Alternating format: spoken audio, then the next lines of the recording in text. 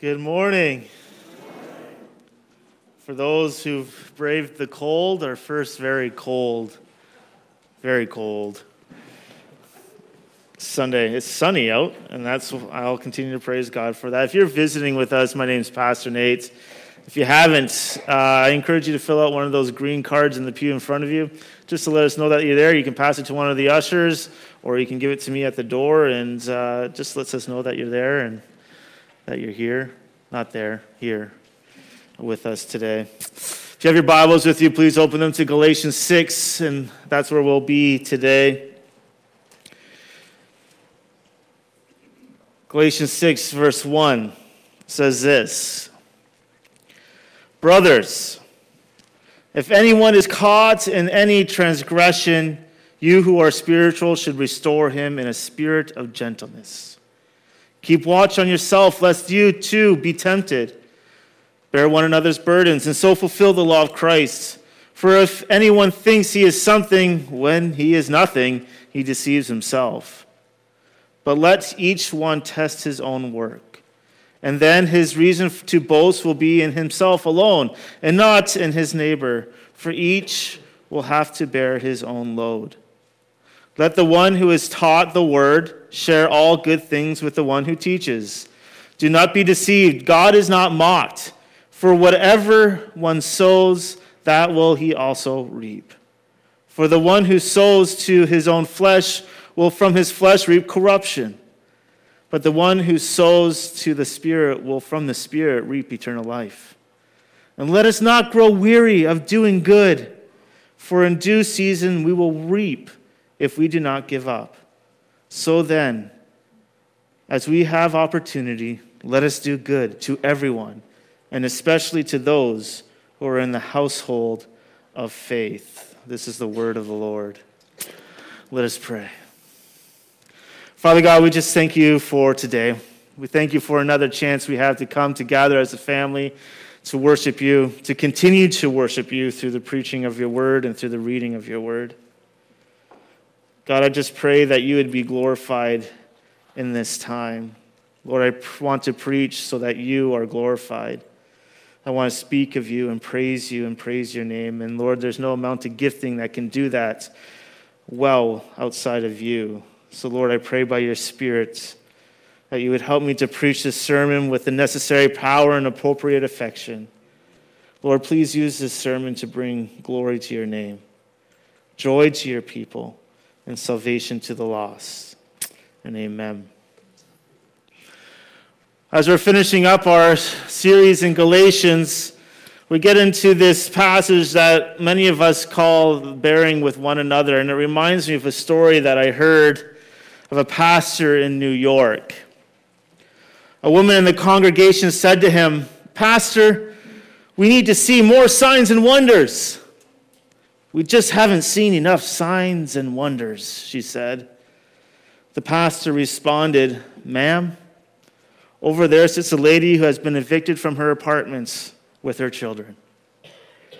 I would consider it a sign and wonder if you would take them into your house to live for 3 months." See, as a pastor, I've been told similar things before. I think every pastor has. "Oh, pastor, I wish it would just be more spiritual. I wish we would be more spiritual. Pastor, we need more of that. Pastor, I just need to feel the Spirit here. Pastor, the Spirit isn't moving here.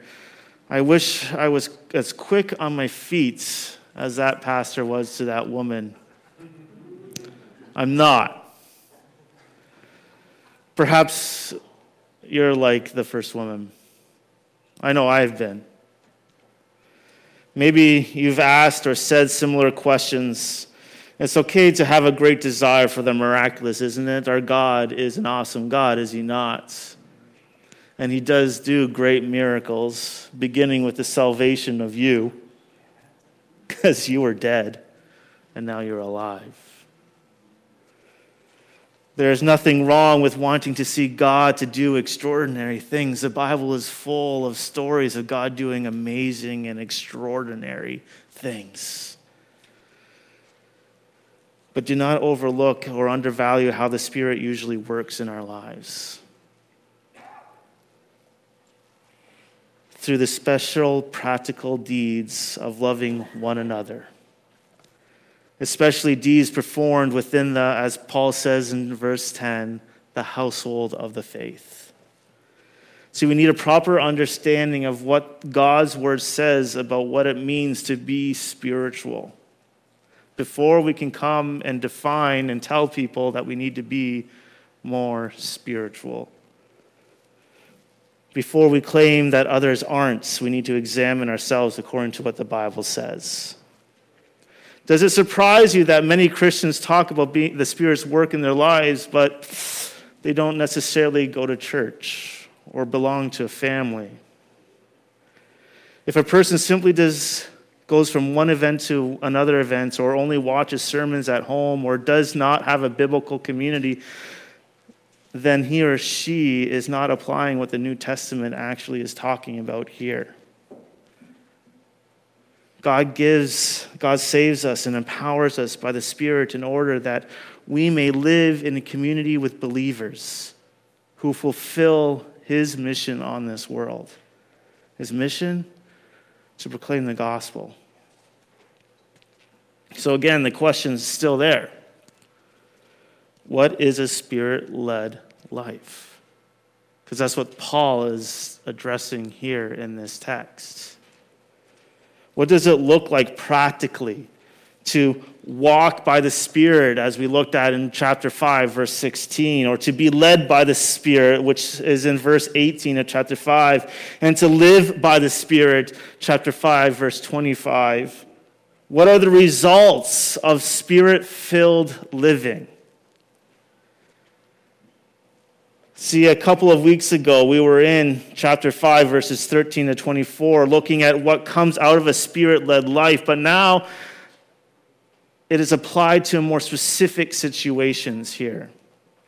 It's mutual envy. If mutual envy and provocation are to be renounced, mutual aid is to be fostered. That's what he's saying here. The last part of chapter 5 is be careful of devouring one another. So what's the flip side of that? One form of aid is that given to a member of one of the church who may have fallen into some transgressions. So that's when Paul gets into verse 1 here. And verse 1 says, "Brothers, if anyone is caught in any transgressions, you who are spiritual should restore him in a spirit of gentleness. Keep watch on yourself, lest you too be tempted." I want to stop there. The first word, brothers. It's the Greek actually means brothers or sisters. But the original language actually means something a little bit more deeper. It's talking about close association of a group of persons having a well-defined membership. They know who's who. That's what he's talking to here. Brothers, if anyone is caught in any transgressions. So someone in that group has been caught. They've been caught in these transgressions. There's an inconsistency with the fruit of the Spirit that we talked about in chapter 5. Works of the flesh are becoming evident within their life. They've been caught in that. We're not talking about an habitual, ongoing situation here. We're talking about a person who's truly grieved. They've been caught. They're grieving the fact that they're sinning, which is, remember, a sign of the Spirit within you. If you aren't grieving the sin that's in your life, then I have a problem. And my heart is broken for you. But here we're talking about someone who's grieved and isolated actions. So these people aren't claiming, these people are Christians who've just fallen. They're not people who are claiming to be Christians but not living like one. This is a one-off. And these persons are to be restored and not made to be like an outcast. Did you hear that? So who is supposed to work to restore this person? Paul continues on, you who are spiritual. People who have received the Holy Spirit, who are living accordingly. So those who have have a visible expression of the fruit of the Spirit within their life. Those are people who are defined as spiritual. The fruits of the Spirit are evident in their life. That's what it means to walk in the Spirit, to be led by the Spirit, to live by the Spirit. Is to have the fruit of the Spirit evident in your life. Those being controlled by the Holy Spirit, those who are spiritual are identical with those Christians who walk in the Spirit, are led by the Spirit, and keep in step with the Spirit. And I have to say this, as I was reading this passage, as I was studying it, I was flashed with some things in my mind of how much I struggle with this, personally. See, I have a bad habit of holding grudges, and I'm not the only one. I have a great memory for everything that's bad. Right? That's me. I can recall almost every single thing that's negative in my life, but I have a hard time remembering all the good things. Israel was like that in the desert. Recently, I was hurt by someone who called themselves a Christian. They are a Christian. I have no doubt that they aren't. And not just the idea that my feelings were hurt. Okay, we need to get some thicker skin sometimes. Like, we're not talking about, they hurt your feelings. We're talking about sinning. Those are two different things. And I was sinned against. And if I am a man who's Spirit-led, this passage has a lot to say to me. And not a lot, really. It's just one simple thing, but it's pretty heavy. I will seek to restore that man in the spirit of gentleness. Because if I claim to be a Christian, the Holy Spirit lives within me, and I will not foster illness towards that person. I will foster the fruit of the Spirit. It will be evident in me. So how do they do that? They restore him. They return this person to their former condition or position. This individual is grieving their sin. They're full of grief. We've all met people like this. They're just beside themselves. God, I can't believe I've sinned against you. As David says in Psalm 21. His reaction to not only killing a wife's husband, but also sleeping with that wife is what? Against you, O Lord, only have I sinned. This individual is grieved. They understand that they've sinned against a holy God. So those who are spiritual are to restore that person, to remind them of the gospel of Jesus Christ. Paul, when I read this, I'm reminded of what Jesus says in Matthew 18, 15 to 17. If your brother sins against you, go and tell him his fault. Keep in mind, it doesn't say keep it to yourself. It doesn't say go tell Jenny who sits beside you in the pew. There's no Jenny here, right? It says to do what? To go talk to the person that has sinned against you. And go and tell him his fault between you and him alone. If he listens to you, you have gained your brother. Praise God when people repent.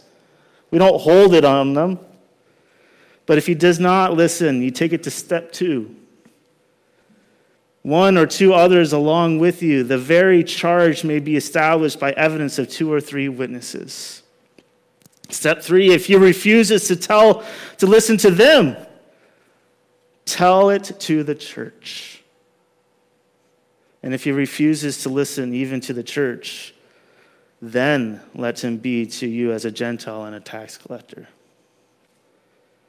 There's a process that has several levels of appeal. 1, then 2, then everyone.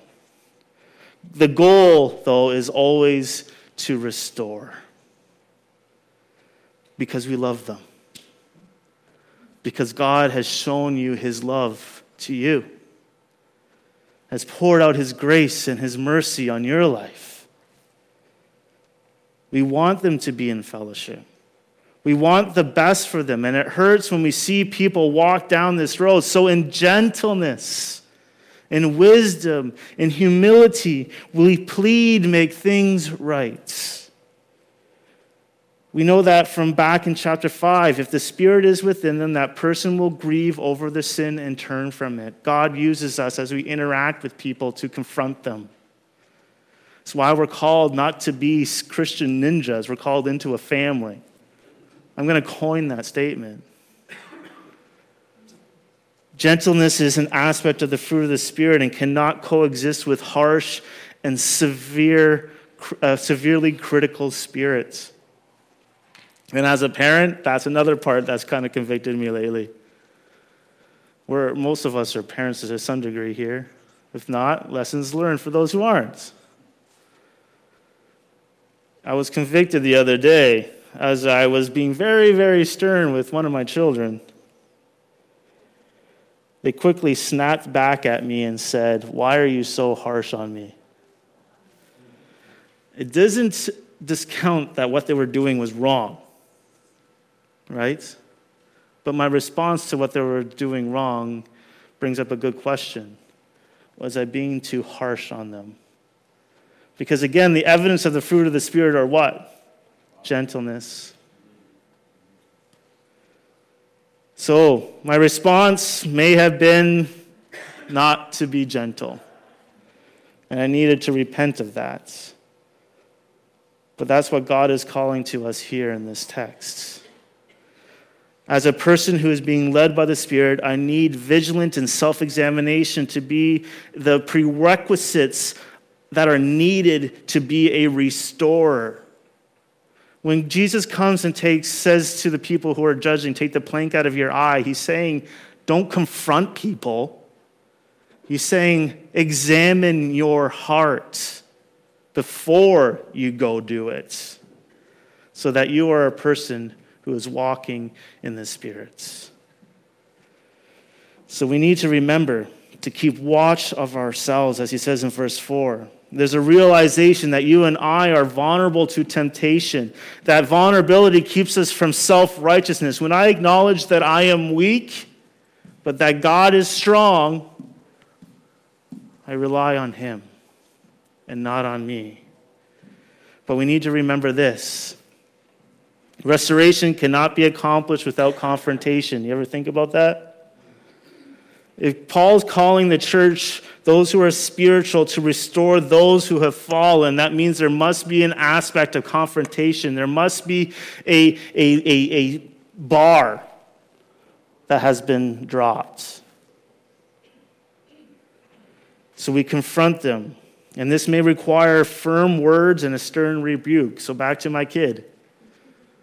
Because I'm a parent. And you know what? You're not supposed to use kids in sermon illustrations, but I'm going with it. Don't tell them I said that. Someone's going to tell them that now. I know. If I am harsh, that's counter to what God has called me to be. But I am called to be stern and to rebuke according to the word of God. Yet even especially in these cases, Martin Luther's advice to the pastor charged with setting a lost brother back on the right path should be heeded, as he says, "Run unto him, and reaching out your hand, raise him up again, comfort him with sweet words, and embrace him with motherly arms." We're called to restore with a spirit of gentleness. Why? It's quite simple. Think about what Christ has done for you. Think about how gentle he was, what he has done in your life. So if a person is in sin, restore him or her. Now, Paul does not speak to people who are receiving restoration, but just know that sometimes they may not want you to minister to them, right? How many times have you've examined your heart? You've prayed about it. You've even sought wisdom from other people who are spiritual, saying, I don't know how to deal with this. And you go along with what Jesus says in Matthew 18. You confront that individual and you say, you know what? You've really sinned against me in this way. It hurts. And I want the best for you. I want us to restore our relationship. And their response might be, I don't know what you're talking about. Get away from me. But we're still called to do it in gentleness. See, we're still called to minister to them. Why? Many think that they are independent. But if one is a Christian, he or she is not independent. We are interdependent. We are the body. The whole body of Christ is affected by one another's sin. Your sin always affects others. You're not an isolated man on an island. You are part of the body of Christ. The whole body is affected by your sin. If you are the one who is being led astray into destructive sin, receive help. That's why we're here. It is not only for your good, but for the good of the whole church. It's why Jesus said what he said in Matthew 18. The gospel teaches us to live, how to live, but it also rescues us when we fail to live the way we are supposed to. So as people who are Spirit-led, who have the Spirit within us, we are responsible to have a Spirit-led life by seeking to restore those who have fallen. That's not where Paul leaves, though. He goes on, a Spirit-led believer bears others' burdens. You see that in verses 2-5. The Church of Jesus Christ, though, this is something we need to remember, is not a charitable organization. It's not like the Red Cross or the Civic Club, such as the Rotary or the Kiwanis. It is rather a family of born-again brothers and sisters supernaturally knit together by the Holy Spirit in common fellowship of mutual edification and love. It doesn't mean that we don't care for those who are less fortunate, but let's define what the church is first. So he comes and he says burdens. And by this word, he's using this word here. He's talking about hardships which are burdensome and exhausting. They're just, I just can't. I just can't do it anymore. It's a heavy weight that someone has to carry for such a long time. And you can see that sometimes in people. Their shoulders are they visibly look like they're carrying a weight. And Paul addresses these things, 4 things that come out of this. Burdens are the reality of the Christian life. All Christians have burdens of different sizes and shapes and will vary in kinds. Maybe it's temptation. Maybe it's physical health. Maybe it's a mental disorder. Maybe it's family crisis. Maybe it's unemployment. No Christian is exempt from burdens. None. And we aren't called to do it alone. That's the second one. There's no such thing as a Christian ninja. We all have burdens, and God does not intend for us to carry them by ourselves in isolation from our brothers and our sisters. The idea that you think you can do it alone is not a mark of bravery. Hear me. It's a sign of pride, and you need to repent. Because we're called to bear one another's burdens. We're called together as a family. The third one is this: we're all commanded to bear each other's burdens. All Christians have burdens. We aren't told to do it alone. God has made the local church body and its members to literally pastor one another, to care for one another. Luther said that the Christians must have broad shoulders and husky bones. I've got all of that covered. In order to carry the burdens of our brothers and sisters. The command to bear one another's burdens in no way mitigates against the other New Testament imperatives to cast all our cares on Christ, since he cares for us. I love that passage. That's 1 Peter 5:7. God's comfort was not given to Paul through his private prayer and waiting upon the Lord, but through the companionship of a friend and through the good news which he brought. Human friendship in which we bear one another's burdens is part of the purpose of God for his people. So we should not keep our burdens to ourselves, but rather seek a Christian friend who will help to bear them with us. John Stott said that. The duty of bearing one another's burdens is stated in the imperative mood. It's not an option. If you call yourself a Christian, if you're a member here at Knollwood, this is not an option. And if you're not doing it, shame on you. It's not an option. Why would God command that? Did Jesus not do it for you? Did he not take our sins upon himself? Were we not told to do the very thing that we have experienced? The fourth thing is this. Bearing each other's burdens fulfills the law of Christ, as Paul continues on here. And what's the law of Christ? It's conforming to the conduct and the character of Jesus himself. It's becoming more like Christ, which is the evidence of the Holy Spirit in you, showing more and more the fruit of the Spirit. And as we fulfill the law of Christ, hear this, you're also fulfilling the moral law of the Old Testament. You don't discount it. You don't get to throw it out. And as we do this, we need to examine ourselves, as he says here, test his own work. But what is a burden? I got a couple of ideas here to define what a burden is, because I think we can misdefine it. And it's this. Think about it this way. A married couple has 3 children. And one day there's an accident. One of the parents dies in a car wreck. The remaining parent has kids who have needs.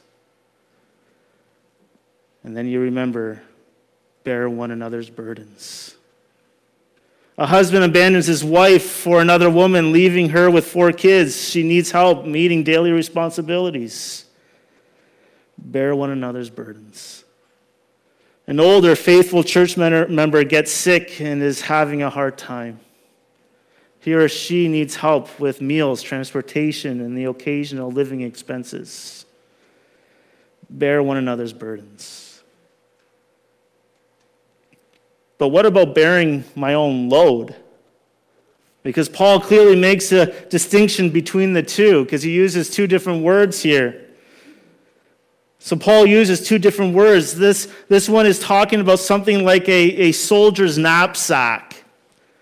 This is your responsibility before God.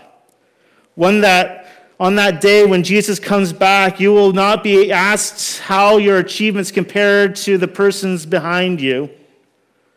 Each of us will give an account of ourselves before a holy God. You don't get to blame other people. You don't get to stand before the throne of God and blame your siblings for their spoiledness or something like that. Think of it this way. A young person who constantly gets up late for work or school because he or she has stayed up late watching Netflix or playing games. Bear your own load. Get an alarm clock. Go to bed early.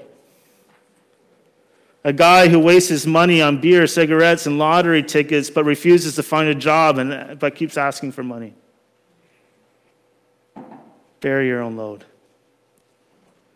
A parent working 12 hours a day, including Saturdays, not because they have to, but because they like to,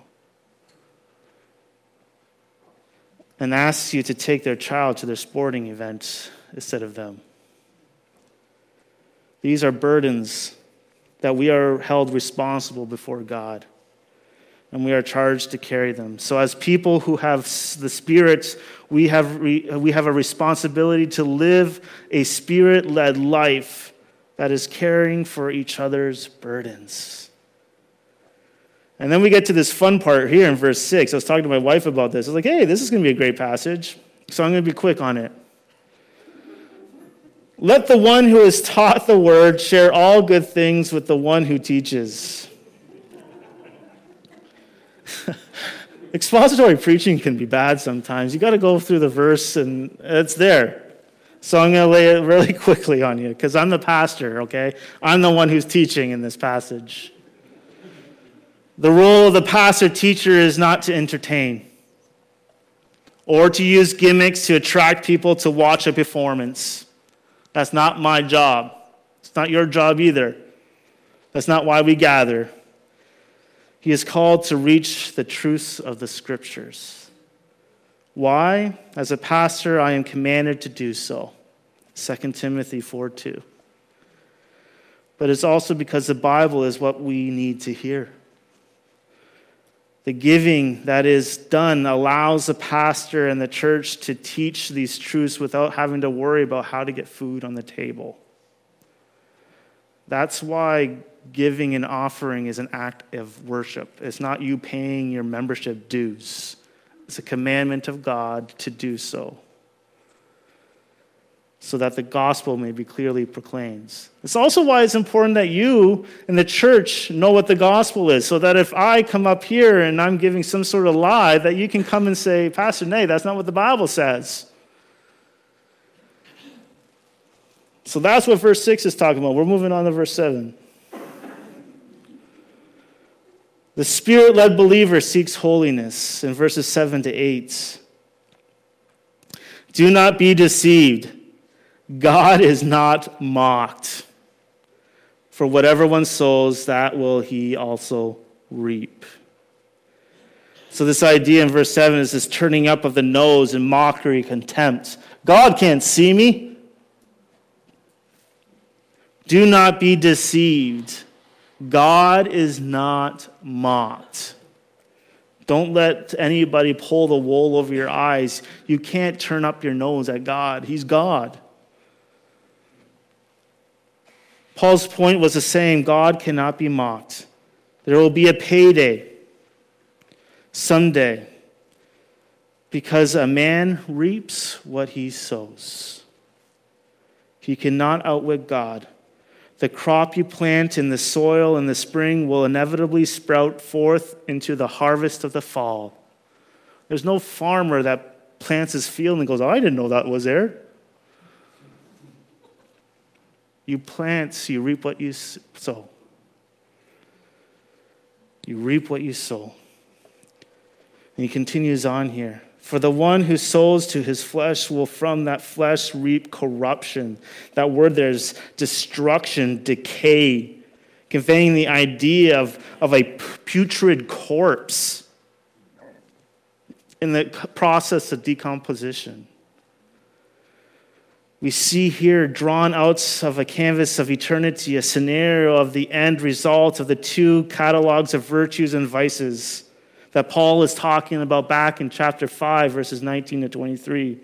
If we continue to indulge in the works of the flesh, moving deeper and deeper into the pit of depravity, then we can be certain of the harvest we will receive. It's corruption. It's decay. Decomposing putrid corpses. This is what makes the gospel so good. Because that's our due right. We sinned against a holy God. Our only right is hell itself.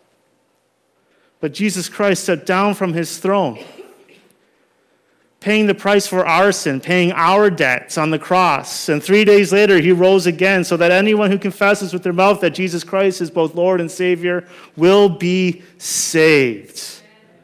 And because of that salvation and the Holy Spirit that is working within us, we will reap, we will sow in the field of holiness. There's no faking it till you make it in the Christian life. You cannot mock God. You cannot. But what we are sowing is an outpouring of what is within us.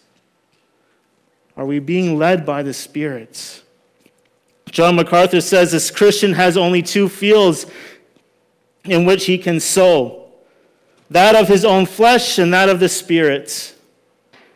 This is a divine law. You reap what you sow. If you sow in the Spirit, you will reap in the Spirit. If you sow in the flesh, you will reap in the flesh. To sow to one's flesh is to pander to it, to give into it, to coddle it, instead of crucifying it, instead of mortifying it. Because the Holy Spirit in you would not allow you to continue to go down that road. So the old adage is true. Sow a thought, reap an act. Sow an act, reap an habit. Sow a habit, reap a character. Sow a character, reap a destiny. Holiness is a harvest. The seeds are mainly thoughts and deeds. So John Stott summarizes it powerfully by saying this: every time we allow our mind to harbor a grudge,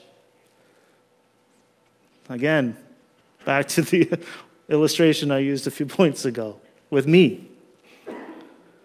Nurse a grievance.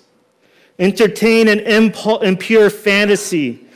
Allow it wallow in self-pity. We are sowing to the flesh. Every time we linger in bad company, whose insidious influence we know we cannot resist. Every time we lie in bed when we ought to be up and praying. Every time we read pornographic literature. Every time we take a risk that stains our self-control, we are sowing to the flesh. That's John Stott. Some Christians sow to the flesh every day and wonder why they do not reap holiness and victory and blessing. Let me provide some examples. When a dating couple gets caught up in the sensuality of the moment and engages in sexual activity outside of marriage, then they are sowing to the flesh.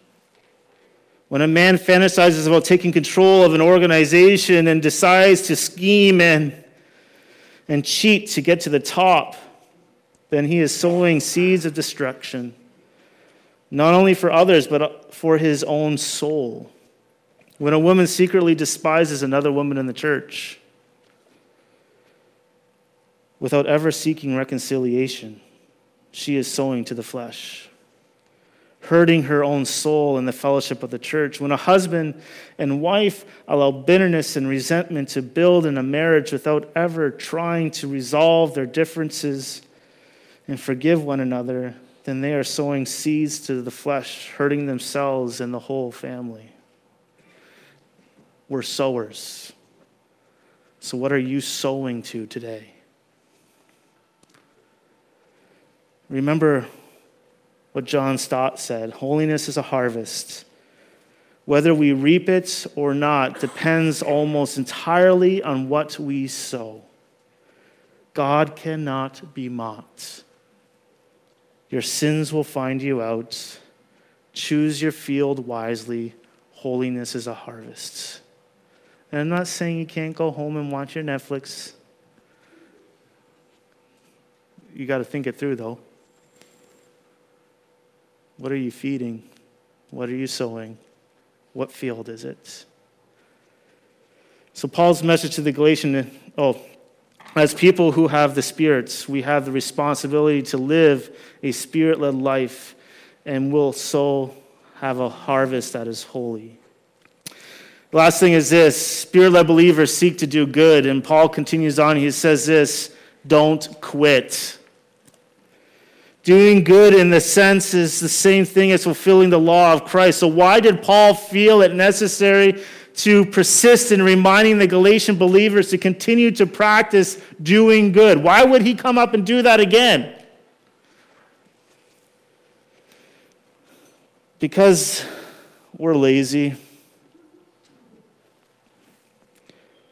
We're naturally lazy in the duties of love. And many stumbling blocks hinder and put off even the well-disposed. We meet with many unworthy, many ungrateful people. The vast number of the needy overwhelms us. We are drained by paying out on every side. Our warmth is damped by the coldness of others. And finally, the whole world is full of hindrances which turn us aside from the right path. Therefore, Paul does well to confirm our efforts so that we do not faint through weariness. So Paul's message to the Galatians is simply this: don't quit. Don't stop. Don't give up. Faced with the temptations of legalism on the one hand and libertarianism on the other side, many of Paul's converts in Galatia were beginning to lose hearts. Have you ever felt like that? I feel like that. I look at the world outside and how liberal it is. I look at sometimes how easy it is just to be a legalist, and I get weary. And Paul says, don't quit. Don't give up. And we counter that feeling by reminding each other of the good news of Jesus Christ, that Christ died for our sins and rose again. It's the basis of everything that we do. As people who have the Spirit, we have a responsibility to live a Spirit-led life and will continue to do good. Not because it's winning favor with God, but because it's an outpouring of the Holy Spirit within us, an outpouring of what we have experienced. So what? Remember that question from before? So what does it mean to live a Spirit-led life? What does it look like practically to walk by the Spirit, to be led by the Spirit, and to live by the Spirit? What are the results of a Spirit-filled life? Paul answers it in these verses. And what does it look like? A Spirit-filled church is a group of Christians who are being led by the Holy Spirit. God doesn't judge a church that is Spirit-filled by its music style or the instruments that it uses or doesn't use. God judges a church that is a Spirit-filled by its individuals who are being led by the Holy Spirit. And God lays out what that looks like. Let us be a Spirit-led people, marked by gentle restoration, humble burden-bearing, generous sharing, personal holiness, and practical goodness. This is the life of the Spirit. Were these qualities not embodied in Jesus? They were perfectly. Jesus restored us from our broken relationship with God. He continues to restore our souls. He carried our greatest burden, the crushing weight of sin. He kept God's law in our place and then died in our place, removing the penalty of sin that was upon us so that there is no more condemnation for those who trust in Jesus Christ. Jesus is the ultimate generous giver who made us rich through his poverty, 2 Corinthians 8:9. Jesus constantly sowed in the Spirit, lived a life of perfect righteousness, and reaped eternal glory. Jesus was a prophet, mighty in word and deed, and went about doing good, as we see in Acts 10:38. Jesus is our example. Jesus gives us the example, and he gives us the Spirit to live out these responsibilities. As people who have the Spirit, we have a responsibility to live a Spirit-led life. Not because it's some sort of another check mark that we do, but it's because of who we are. We are people, if you have confessed Jesus Christ as your Lord and Savior, who have the Spirit that lives within you. and we're called to act accordingly. So my prayer for me and my prayer for you is that we would be a people who are marked by gentle restoration, humble restoration, humble burden bearing, generous giving, and personal holiness with practical goodness. Let us be a people who are being led by the Spirit, because the Holy Spirit lives within us. Let us continue to worship our awesome God.